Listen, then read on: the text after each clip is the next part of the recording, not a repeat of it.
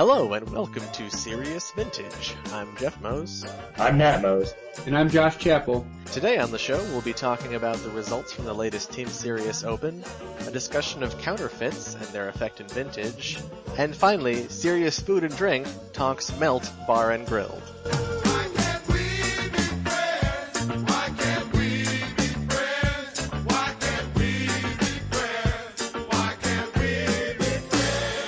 And we're back. We've been away for, several months now? 3 months or something like that? Yeah, we haven't really done any podcasting since, since just I guess because of, it's, what a waste of time. But, so we're back and ready to get started looking at some vintage again and talking about stuff that affects people, things like that. Kind of.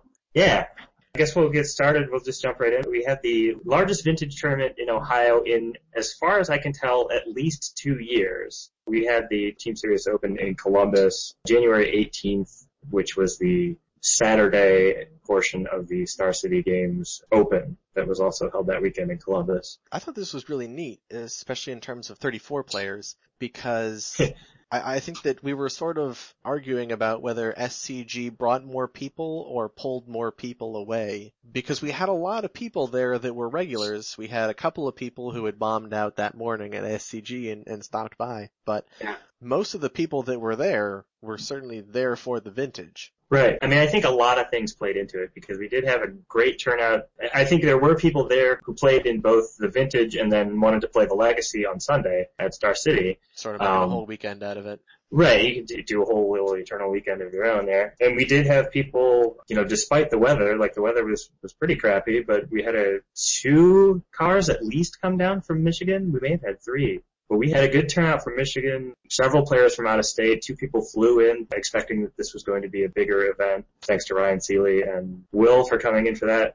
I think it was just a lot of things came together and went well, and we'll definitely be holding another one over the next Star City Open, whenever that will be. We'll plan around it so you can plan around it. Yeah, that's interesting. I figured that Standard would pull away players. But, I mean, it could kind of help for the attendance that the Standard metagame is like 2 decks and mirror matches, so. Well, yeah, I mean, I think it just helps that there are people who, are Eternal players and are interested in playing Vintage and Legacy, but they're not really all that keen on Standard. So it gives them something to do while their friends are playing Standard, or it gives them just an excuse to come and play both events or whatever. I mean, I don't know exactly how that works. Obviously, I'm more of an Eternal player and would play Vintage and Legacy, but I assume other people are the same way. Regardless, it turned out really well for us. Yeah. Right. And I actually have to say, the morning of the tournament, I tweeted that basically if you scrub out at Star City Columbus, you can still come play Vintage at the Team Serious Open. And that actually worked. There were at least 2 people who came because of that. They scrubbed out and then they came. But yeah, it was a great turnout. It was a great event, and I think, we're going to be looking forward to a lot more of those, especially as the weather turns nicer and we hopefully reached some people who didn't already know about Vintage in Ohio or semi-local. So we had an achievement for these guys. These guys from Ohio are idiots, and that was you get achievement points for playing against someone who is not from the same state as you. Right. And I think that there were a lot of people who were getting that every round just from being from out of state. Yeah, the only ones from their state, but we had a lot of people who were the only ones from their state. So that was well, I mean, that was the idea. I mean, I did sort of cherry pick some of the achievements for this one, and that was one of them. And we did have people from Georgia, Virginia, Michigan, Indiana, and Ohio at least. I know that I played against a guy from Pennsylvania. Okay, yeah, great. You should have told me that achievement. I would have came. Yeah, I mean, you had plenty of opportunity. You could have won. I blame no one but you. That's true. Yeah. But we did have, I'm not sure if this was a result of the large turnout or what, but we actually had a really interesting metagame for that day. The results are up on the Mana Drain. I'll put the link in the article. But the everyone plays combo metagame? Yeah, it was real weird because, so we had 34 players and I had 33 deck lists. I'm not sure what I lost, but at some point one got lost. Jerry Yang in that event? Oh, it may have been Jerry. Yeah. But anyway, we had 13 combo decks, which, I mean, I'm basically counting anything that wins with some sort of direct combo. I know I saw an awful its primary goal. I saw an awful lot of Oath of Druids. There were 5 Burning Oath decks and 1 non-Burning Oath deck. And then there were also Turbo Tez, There was World Gorger Dragon. There was Rector Omniscience. There was Belcher, which wasn't played by me. That was Randall Witherell. TPS, 3 Regrowth Gush decks. There was also Bomberman. I mean, it was just like we had a huge field of blue and combo, and then 7 aggro control decks, things that are going to win with dudes, and then 2 workshop decks and a dredge.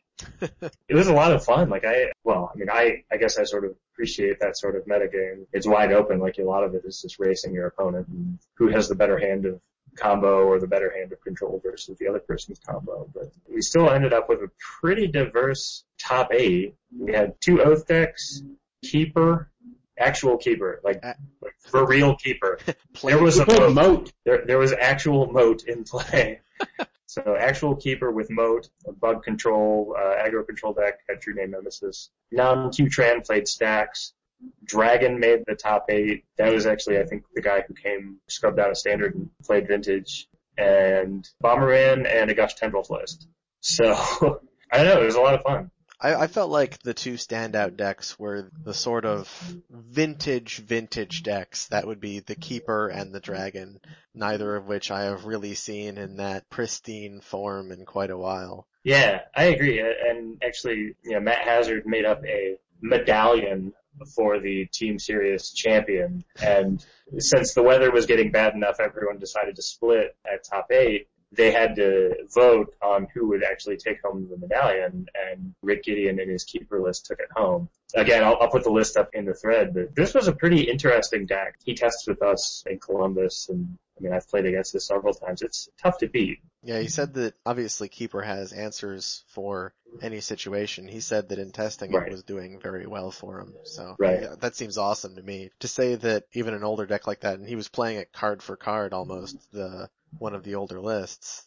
He plays a Mind Twist. Yeah, he had all the old stuff in there. And he did, update it. He had 3 Jaces and 2 Mindbreak Traps, and he was still tinkering for Blightsteel and had Steel Hellkite, which, I think normally he would have. Did he have Morphling in his list? I don't have it on. I'm pretty sure he had Morphling in his list. He did not. He did not. I thought I heard him talking about that he casted it. He had been testing it. I know I had played against it. I know he was testing it. It's possible that the list is missing it, because I highly doubt that Kurt Crane is playing 1 Voltaic Key and 0 Time Vaults. Yeah, I hand. But maybe. That would be a saucy move. Really fake out your opponent. That will draw the mental misstep very well. Yeah, and I was, I printed these out and I've been looking at them, and the Bomberman list, that's Sam Krolos, he has Blightsteel Colossus in the sideboard. That might be correct. That sounds like Sam, because he will side into it in game too. Right. You could use that against workshops or fast combo or whatever. I'm not questioning that one, or at least I wouldn't necessarily. But yeah, so anyway, looking back at Rick Gideon's Keeper list, he's got a lot of ways to either grind you down or to get a massive swing of card advantage like the Mind Twist. And he does have ways to reuse everything too, the regrowth, and I think, did he have a Snapcaster? Doesn't look like he did.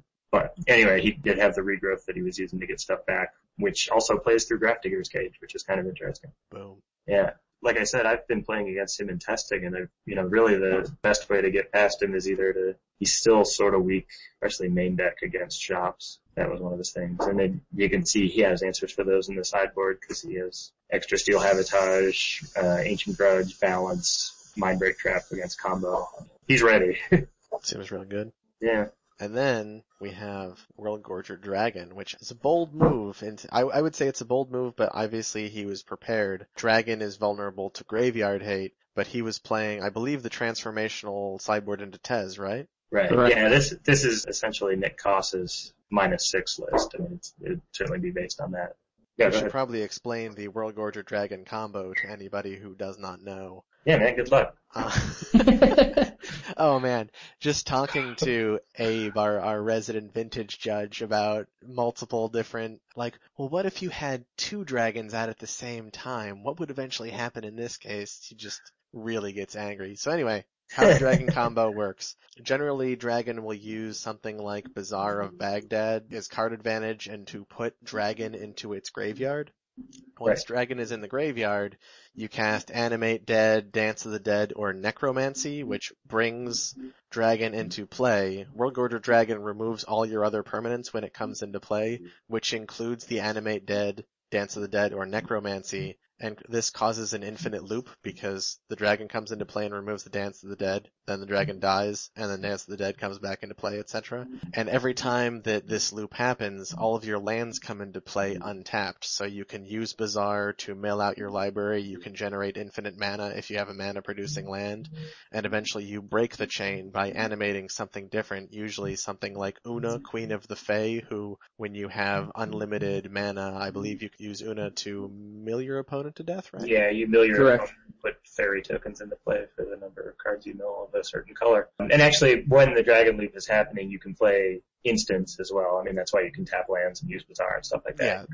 You can break it in a number of different ways, including he has Echoing Truth in his main deck, which he can use to bounce either the dragon or the enchantment, and end the loop that way too. But yeah, it's an interesting list, and as you pointed out, the weakness that it would normally have to Graveyard Hate in the sideboard gets answered by transforming into basically a Tezzeret Chase control deck. Like, instead of winning with Worldgorger Dragon, you just win with Time Vault and control. And you have the advantage that your opponent has a bunch of dead Graveyard Hate cards. Yeah, exactly. You, which are useless now. One of the funny things is they call the deck -6 because you're playing Dark Confidant, and whenever you reveal Worldgorger Dragon to Dark Confidant, you lose 6 life, -6. Feels real good. Yeah. But, I played against, the player was Daniel Buzzy, who was playing the deck, and I played against him in round 5, I think. And we had an interesting match. In game 1, he pretty much comboed me out quickly. Like, I think I thought seized him on turn 1, and he used Bazaar, and then he ended up comboing on turn 2 because I never found another piece of hate and wasn't able to counter him.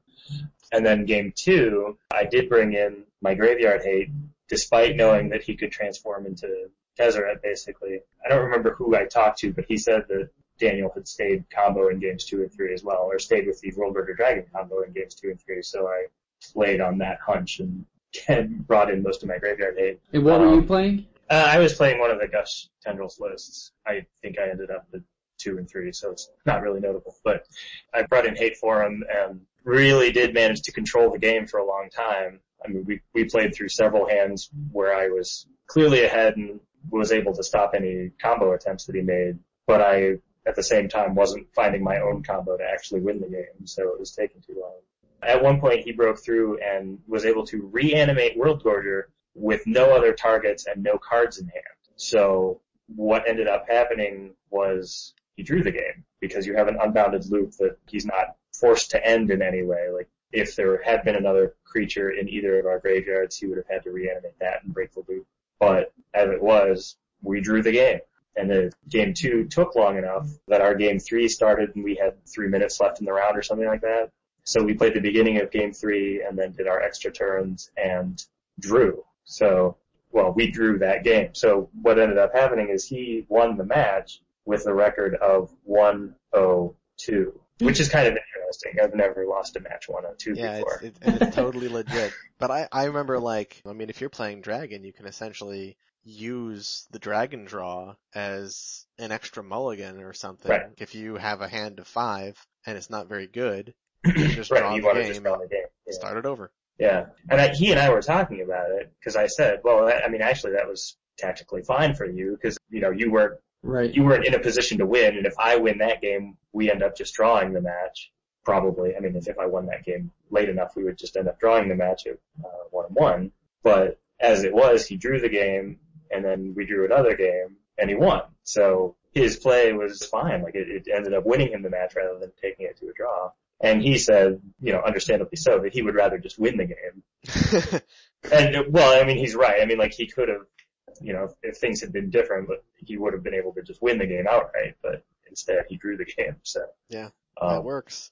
Yeah, it worked out. But, if you have a strategic play like that at your disposal and the opportunity comes up, pretty good idea. Yeah. It's not bad. Where did he end up at the end of the Swiss? At the end of Swiss, he was 6th. Okay.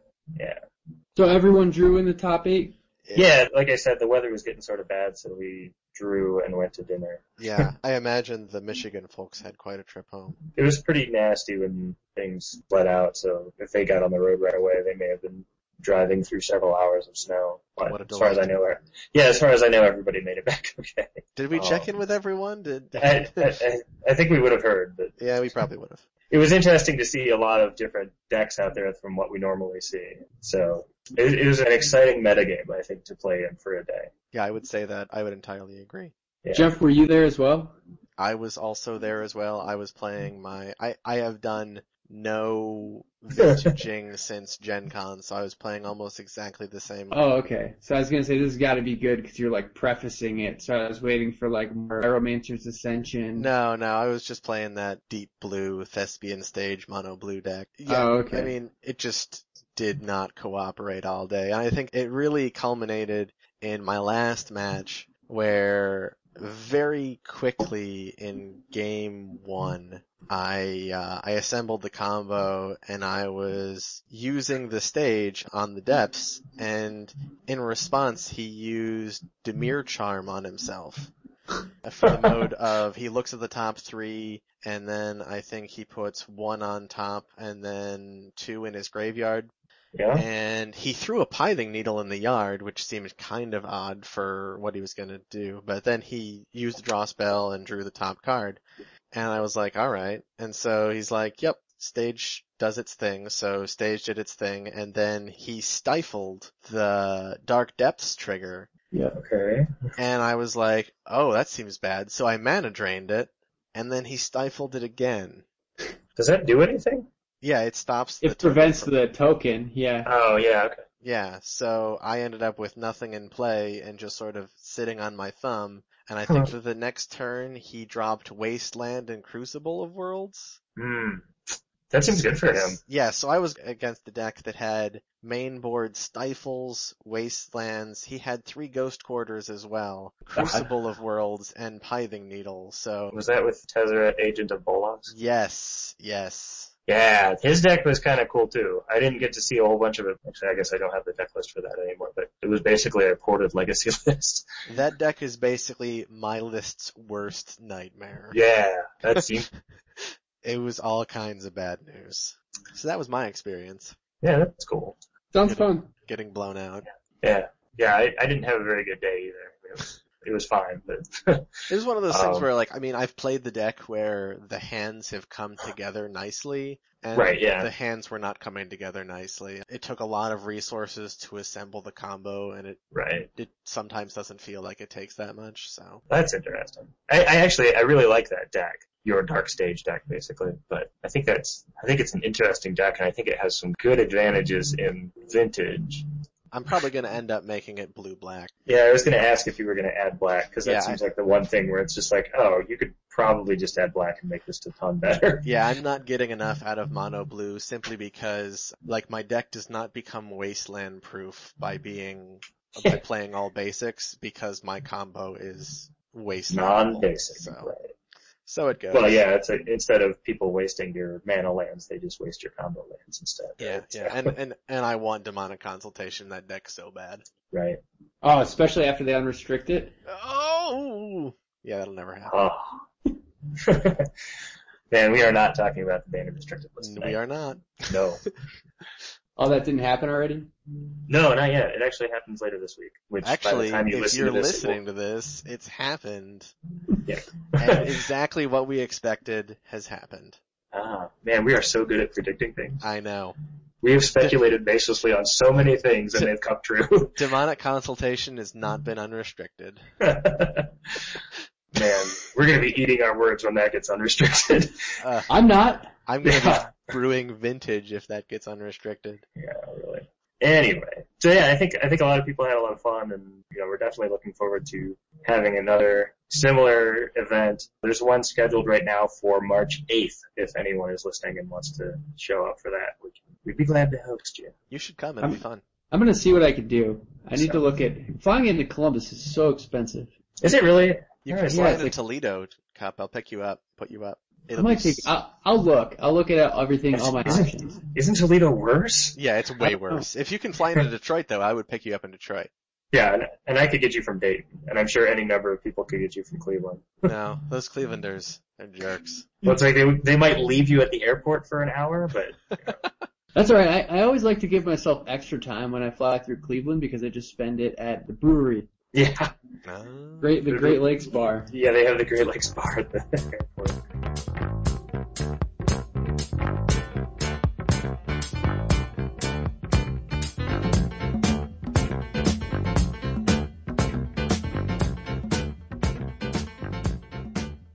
Would you like to talk about counterfeits? Well, honestly, no. But I think it's important. Yeah, I think that... Wait, you were supposed to say that Born of the Gods, not the counterfeits. Oh. Would you like to talk about Born of the Gods? Not at all. Would you like to talk about counterfeits? Let's talk about counterfeits. Okay. I think that the counterfeit thing is coming up simply because people are talking about it. Right. And I think that's the important thing to take away from this is counterfeits have existed for a long time. Yeah, I think they've just, they've been a thing in vintage with such expensive cards for, 10 years or so, maybe more. Right. I think it's been more than that. I mean, my sort of defining moment when I realized how far back this goes was when I was watching a video on how to identify fake cards, and the guy was tearing in half a Gauntlet of Might because that was an inexpensively faked card in the early days of Magic because it was very powerful. Right. And none of us go out and buy Gauntlets of Might anymore. No one, I've never played Gauntlet of Might. Man, it's probably an EDH staple. You know this, right? I'm sure that it is, but I don't think that anybody's faking that card anymore. But back in the day, I'm sure that they did. Yeah. Counterfeits have been around as long as Magic has been around in varying qualities. And I think that when I first heard about these new counterfeits that were coming out, there was a big scare about them because the pictures that came out online looked pretty convincing. I mean, yeah, there were some textual issues with serifs? They were missing. Yeah, well, they had kerning issues. Yes, kerning issues. Yeah, which means that the letters were spaced incorrectly, basically. I think that was the thing. Obviously we're talking about these Chinese counterfeiters that people have been talking about for the past week. By the time you listen to this, the past 2 weeks, and this, when you see the two cards side by side, it's not hard to tell. But even seeing them side by side, a real one and a fake one, you do have to actually pay attention to realize that one is fake and one is real on screen anyway. I haven't come into contact with any of them in person. From what I've heard, they don't look the real deal in person very much at all. Like if you've handled an actual Magic card before in your life, especially if you're an actual Magic player and have been around the game for some amount of time, you're not going to get fooled by these in person. I think that this is bringing the threat of fakes around to other formats front and center. And I mean, this isn't even something that we have seen as strictly a vintage issue in the past. I remember, I think it was probably like a year and a half ago, people were talking about how extensively and well Jace the Mind Sculptor had been faked. I think that was when Worldwake Zendikar standard block, when Jace was a $100 card that you had to have in your deck. Yeah, and I remember people were hearing saying the fakes were so good you would not be able to tell them from the real thing, and so hard to say. Right, and I think that's the funny thing about it is that, speaking as a vintage player who is right now currently acquiring power and stuff like that, and obviously I've bought dual lands and Force of Wills in the past and stuff like that. It's just something that, you're spending a large amount of money on a piece of cardboard. You want to make sure that you're getting the real piece of cardboard. So, it's just, to me, that just seems like second nature. Like when I get a Mox, a dual land or, whatever, like I'm going to look at it pretty closely, even if it's not, I'm just going to look at it pretty closely to make sure that I spent my $100+ on the right thing and I'm not getting ripped off. And I realize there's still some worry, like if you buy cards from, you're buying cards from overseas or you're buying cards on eBay where you're, maybe you feel more exposed to risk, that sort of thing. I want to chime in right here and say that there's no risk on eBay. I knew you were going to.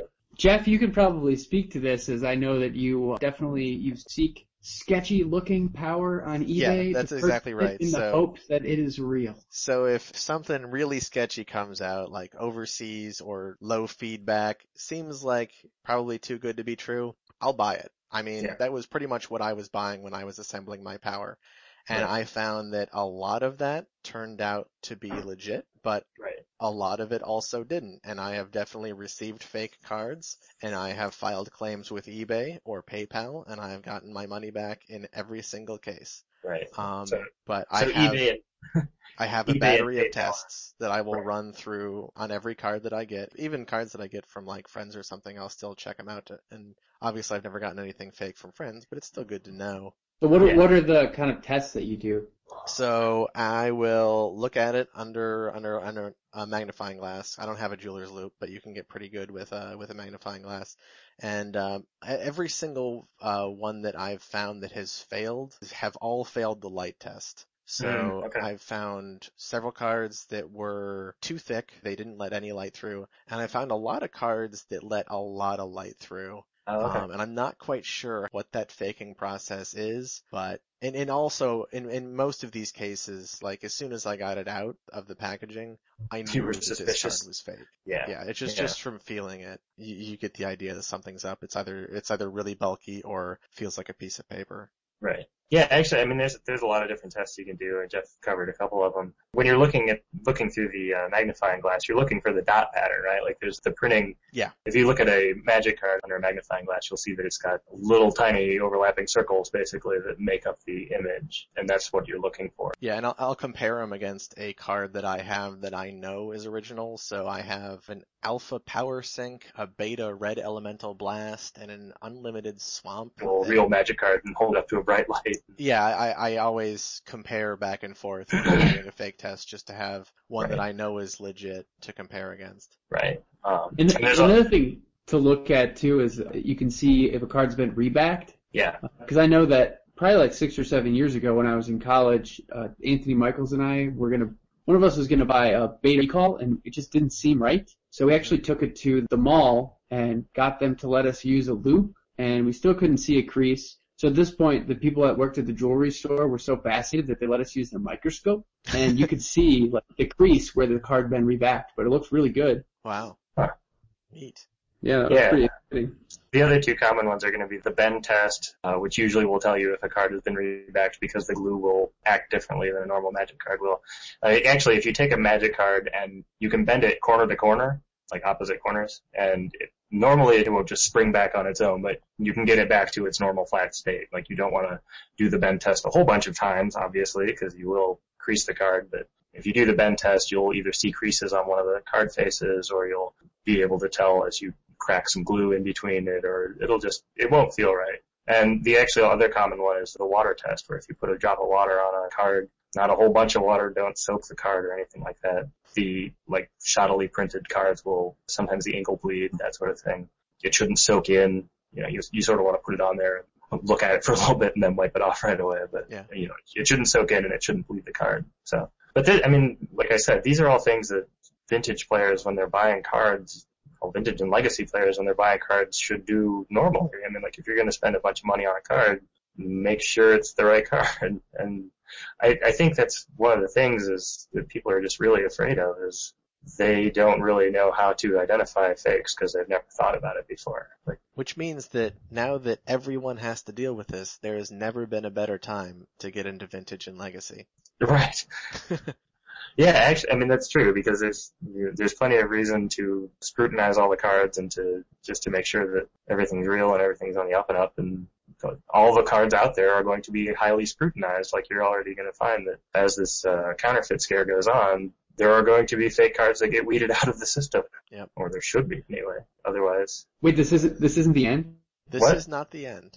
Oh. Well, this is like the, 10th, 11th time that this guy has actually fallen on Magic the Gathering. I mean, M10 rules, it ended there. Oh, man, M10 rules, the 8th edition card frame. And the new card frame, oh geez, this is like Magic ending for the second time in probably 2 months? Oh, it was like 3 times in 2013. This game is done. It's obviously over. By the way, if you're planning on selling out, I can give you my email address. It will be in the show notes. I'd be interested in buying any and all cards that you're getting rid of. So specifically, I would like a Pearl. I've been looking for, 2 or 3 years. I will give you 50 cents on the dollar. just like Mr. Potter did in It's a Wonderful Life. What a value. What a I value. know. I mean, the cards are worth nothing now, so. Yeah, I mean, since the cards are worth nothing, I will gladly take them. yeah, so, I mean, people, be careful, play smart. If it seems like too good of a deal, it probably is. If you're on eBay, you don't even have to care. Right. Yeah, eBay will cover you. eBay is your best friend ever. eBay is the buyer's best friend and a seller's nightmare. Right.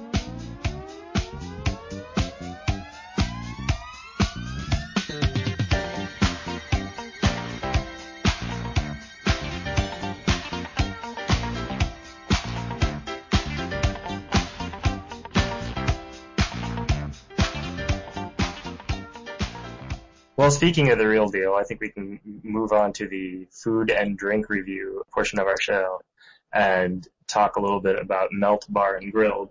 And that is grilled with a D, which I was not aware of until we had Yeah. this segment. Yeah, well, this is With the D. yes, always with the D.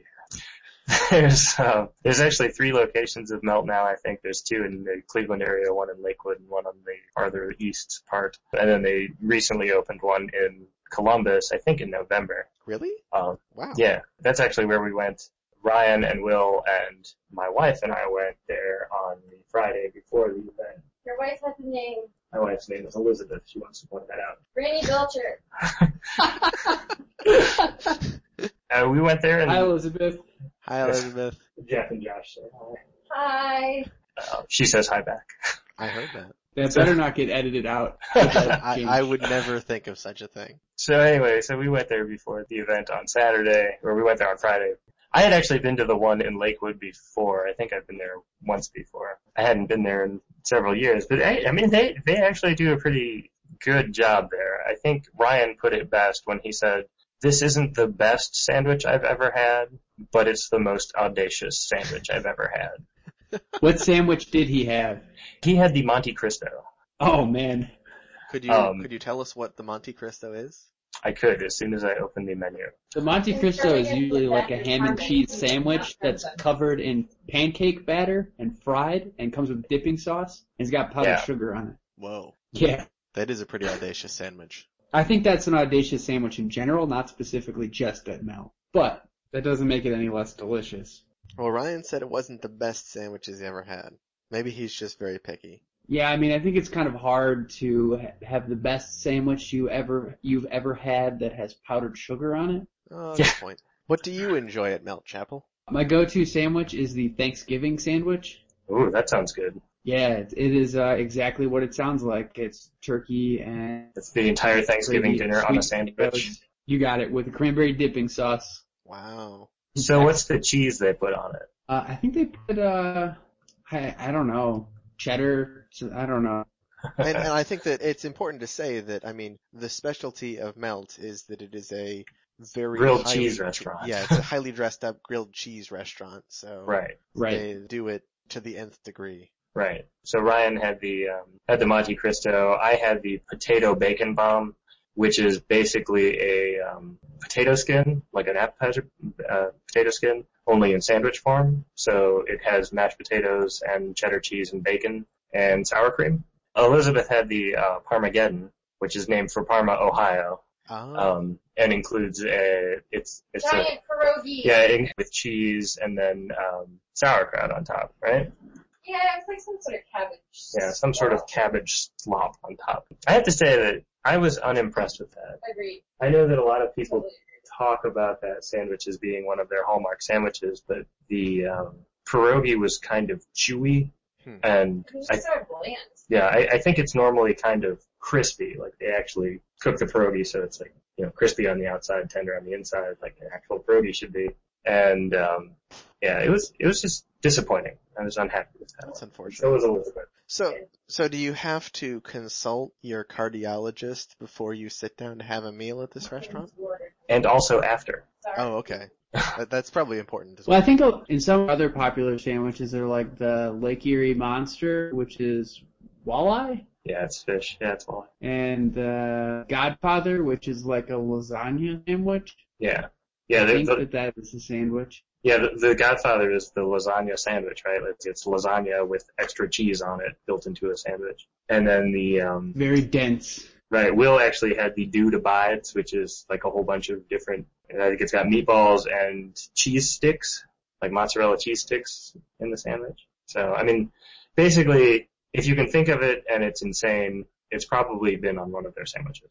Did you do monthly specials still, right? Yeah, mine was actually the monthly special. The potato bacon bomb was the special for January. Yeah, I think that's what I've seen because they create those sort of, I don't know how to describe them, but they're sort of artistic flyers. Yeah, I've they're posters that advertise the special. Yeah, I've seen them around the internet, people talking about them, and they're pretty interesting to look at. Yeah. Specifically the 6 degrees of Kevin Bacon sandwich. I'm gonna have to look that one up. Yeah, so the reason you don't actually have to consult your cardiologist is because they sense a beer menu that will, the beer will help cart all of the bad stuff away from your heart. Oh. So I think as long as you're having beer with the sandwich, you can't be hurt by the sandwich. I think that's how that works. The Melt in Lakewood also has an excellent beer menu. I don't know about the other ones, but yeah, well they had a pretty extensive beer menu in Columbus, and I think that's their thing is they do grilled cheese and beer. So.